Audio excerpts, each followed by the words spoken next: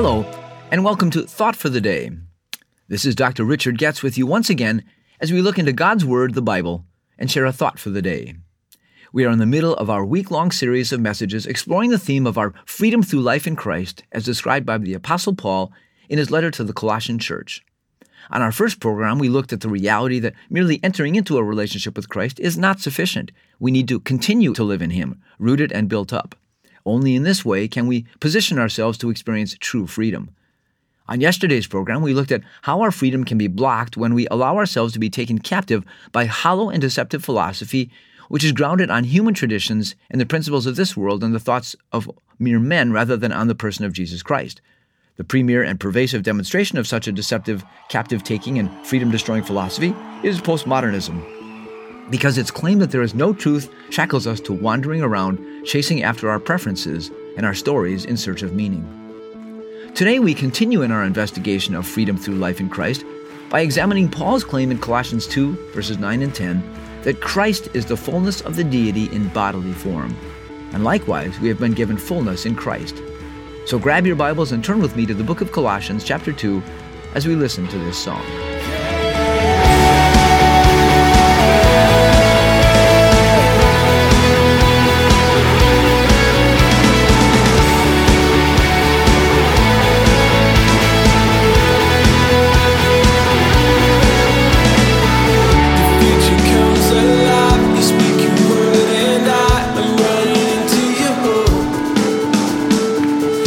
I've seen your light, you bring my world to life. I'm coming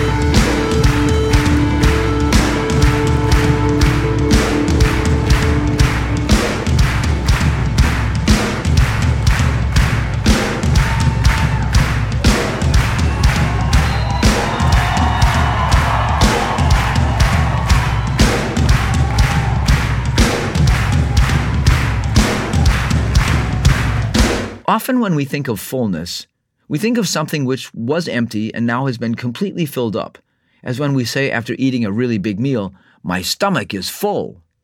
Or when we pull into a petrol station with our car because our petrol tank is about empty and we have to fill it up. This is the idea of fullness as capacity or as quantity. But in our text for today, Paul uses the word fullness and he goes beyond quantity to also address quality. Follow along with me as I read. Colossians 2, verses 9 and 10 says, "For in Christ all the fullness of the deity lives in bodily form, and you have been given fullness in Christ." This idea of fullness isn't so much about quantity, but quality or completeness. Paul is not declaring that in Christ all the quantity of God lives in bodily form, as if at the incarnation God somehow opened up the infant Jesus by using a funnel to pour himself into that body. God didn't cram the fullness of his deity into the man that was in his Jesus. That would actually be impossible, since God, as immaterial and infinite, is not quantifiable. No, what Paul is declaring is that in Christ, all the quality or the completeness of God lives in bodily form. Jesus is completely God, not in quantity, but in quality. There isn't any aspect of God, no characteristic of God, nothing of God's nature that is not found in Jesus Christ. So in a very real sense, when the disciples saw Jesus, they were seeing the nature and character, the fullness of God. When they talked with Jesus, they were talking with God. Jesus is literally and uniquely God's presence and his very self. In Paul's day, this was a very important proclamation because there were many religious ideas of God and many different levels attached to who God was, many different deities in the various religious systems, and some more God or divine than others. But Paul is saying that in Jesus, you have God in his completeness, God in the utmost. There is no one or no thing which is more God than Jesus Christ, so you don't need to look any further. There is, according to Paul's declaration here, no hierarchy between man and God. There is only Jesus Christ who is the fullness or completeness of God. By contrast, then, this makes every other claim of deity or divinity to be revealed as merely idolatry. You need not, indeed cannot, combine Christianity with any other religions in syncretistic fashion because Jesus alone is fully God. There is no need, indeed no place, for doing so.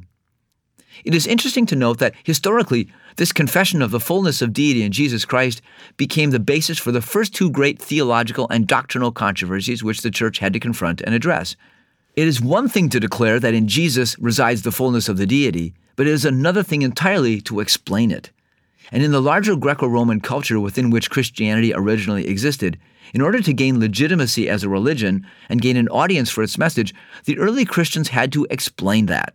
But developing a consistent and unified explanation aroused controversy within the church, which led to the assembling of the first church councils. At the Council of Nicaea in 325, the church wrestled with this very issue of how to understand Jesus' divinity. What emerged from that council is known as the Nicene Creed, and it is the single most important doctrinal statement the church has ever produced, because it briefly explains how we are to understand the fullness of deity in bodily form in Jesus Christ. The Nicene Creed declares, "We believe in one Lord Jesus Christ, Son of God, begotten of the Father, light of light, very God of very God, begotten, not made, being of one substance with the Father, who for us men and for our salvation came down and was incarnate and was made man." This declaration that the fullness of deity lives in bodily form in Jesus Christ, that Jesus Christ is one substance with the Father, is the definitive statement about the heart and nature of the Christian faith. There are other religious traditions which acknowledge that Jesus lived, that he was perhaps a good moral teacher, that he gave us the supreme example of what love for God looked like, or even that he was a prophet. But none of these views acknowledge the one central truth about Jesus Christ which the Bible declares in Colossians 2, verse 9. And which the Christian faith proclaims as the answer to our lost, hurt, broken, and dying world, that Jesus Christ is fully God. Acknowledging that Jesus was a man who actually lived, or that he was a good moral teacher or even a prophet, is not enough. If Jesus was only a man or a teacher or a prophet, then he can't really set us free, which is what we need. But the Bible teaches that Jesus was the fullness of deity because the problem, our sin problem and our relationship separation from God, was so large that no mere man or teacher or even a prophet would really be capable of doing anything about it. Only God could.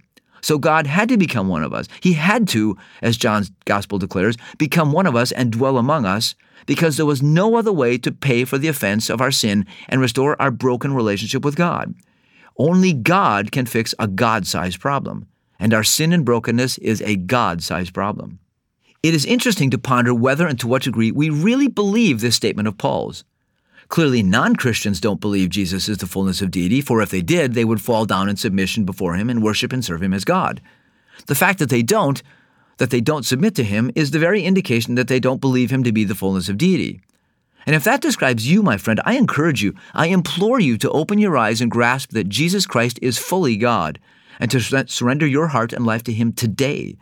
God is calling you, inviting you into a brand new relationship with him through his grace found only in Jesus Christ. And that is the only place you will experience the freedom that you desperately seek. But what about those of us who claim to be Christians? Do we embrace and live in the reality that all the fullness of deity lives in bodily form in Jesus Christ? If we do, we can no longer refer to Jesus simply as a man, for then he becomes the God-man, Jesus Christ, both fully God and fully man. One implication of this powerful reality is that when we want to know what God is like, we only have to look to Jesus. We can often get frustrated with God, feeling as if he's so far away, but in reality, he came and walked among us in the person of Jesus. God is not some distant deity we have to use rituals to invoke. God came down to be with us in Jesus Christ and remains with us through the Holy Spirit. In contrast to those philosophies which take us prisoner or captive to false ideas, such as postmodernism, the philosophy or the worldview which sets us free, which empowers us to live in freedom, starts with the premise that Jesus is the fullness of deity. Any other beginning place for our faith, our worldview, our philosophy of life will lead us astray and hold us captive to errors which originate in human tradition and principles of this world.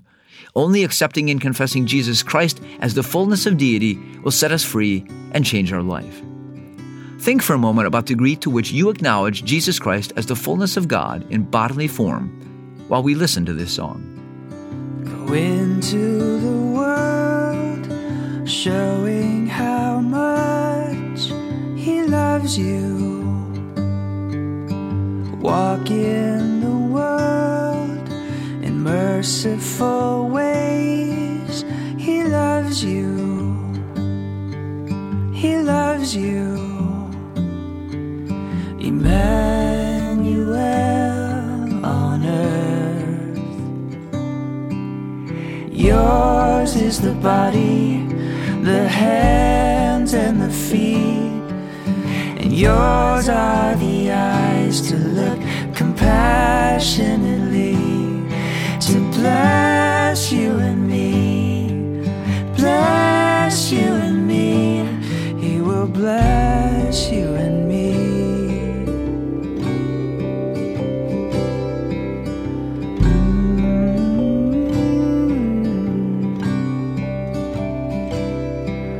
Go into the world, showing how much he loves you. Walk in the world, meaningful ways. He loves you. He loves you. Emmanuel on earth. God with us on earth. Yours is the body, the hands and the feet, and yours are the eyes to look compassionately, to bless you and me, bless you and me. He will bless you and me, to bless you and me, bless you and me, to bless you and me. Go into the world, showing how much he loves you. On tomorrow's program, we're going to begin exploring the implications of this declaration that Jesus was the fullness of God in bodily form, and how this truth is critical to our freedom. But before we can experience and live in the reality of this freedom, we must first embrace this truth. I would like to pray for you today that each of you listening to this program would embrace at a new and deeper level the truth of Jesus as the fullness of God, whether for the first time or as a renewal of this truth. Would you pray with me? Dear Lord Jesus, we want to thank you for showing your great love for us by becoming one of us in the person of Jesus Christ. And Jesus, we want to say thank you for sacrificing yourself on the cross on our behalf so that we could be reunited with our Father in heaven. I pray, Jesus, that all those listening to my voice right now who have not recognized you as God and have not yet trusted you for their eternal salvation would even now, in this very moment, in their own way and in their own words, recognize your full deity, submit to you as God, and turn their life over to you. Forgive their sins, heal their brokenness, and restore them to wholeness. Give them joy in their hearts and set them free from the bondage of sin and shame. And Jesus, for those who have trusted you in the past, but have not fully recognized or understood your fullness of deity, I pray that from this day forward, they would walk in a new understanding, a new truth, a new reality as to your divinity and what that means for their lives. Help us to recognize you, Jesus, for who you really are, light of light, true God of true God, one with the Father. In your powerful name we pray. Amen. Well, our time is gone for today.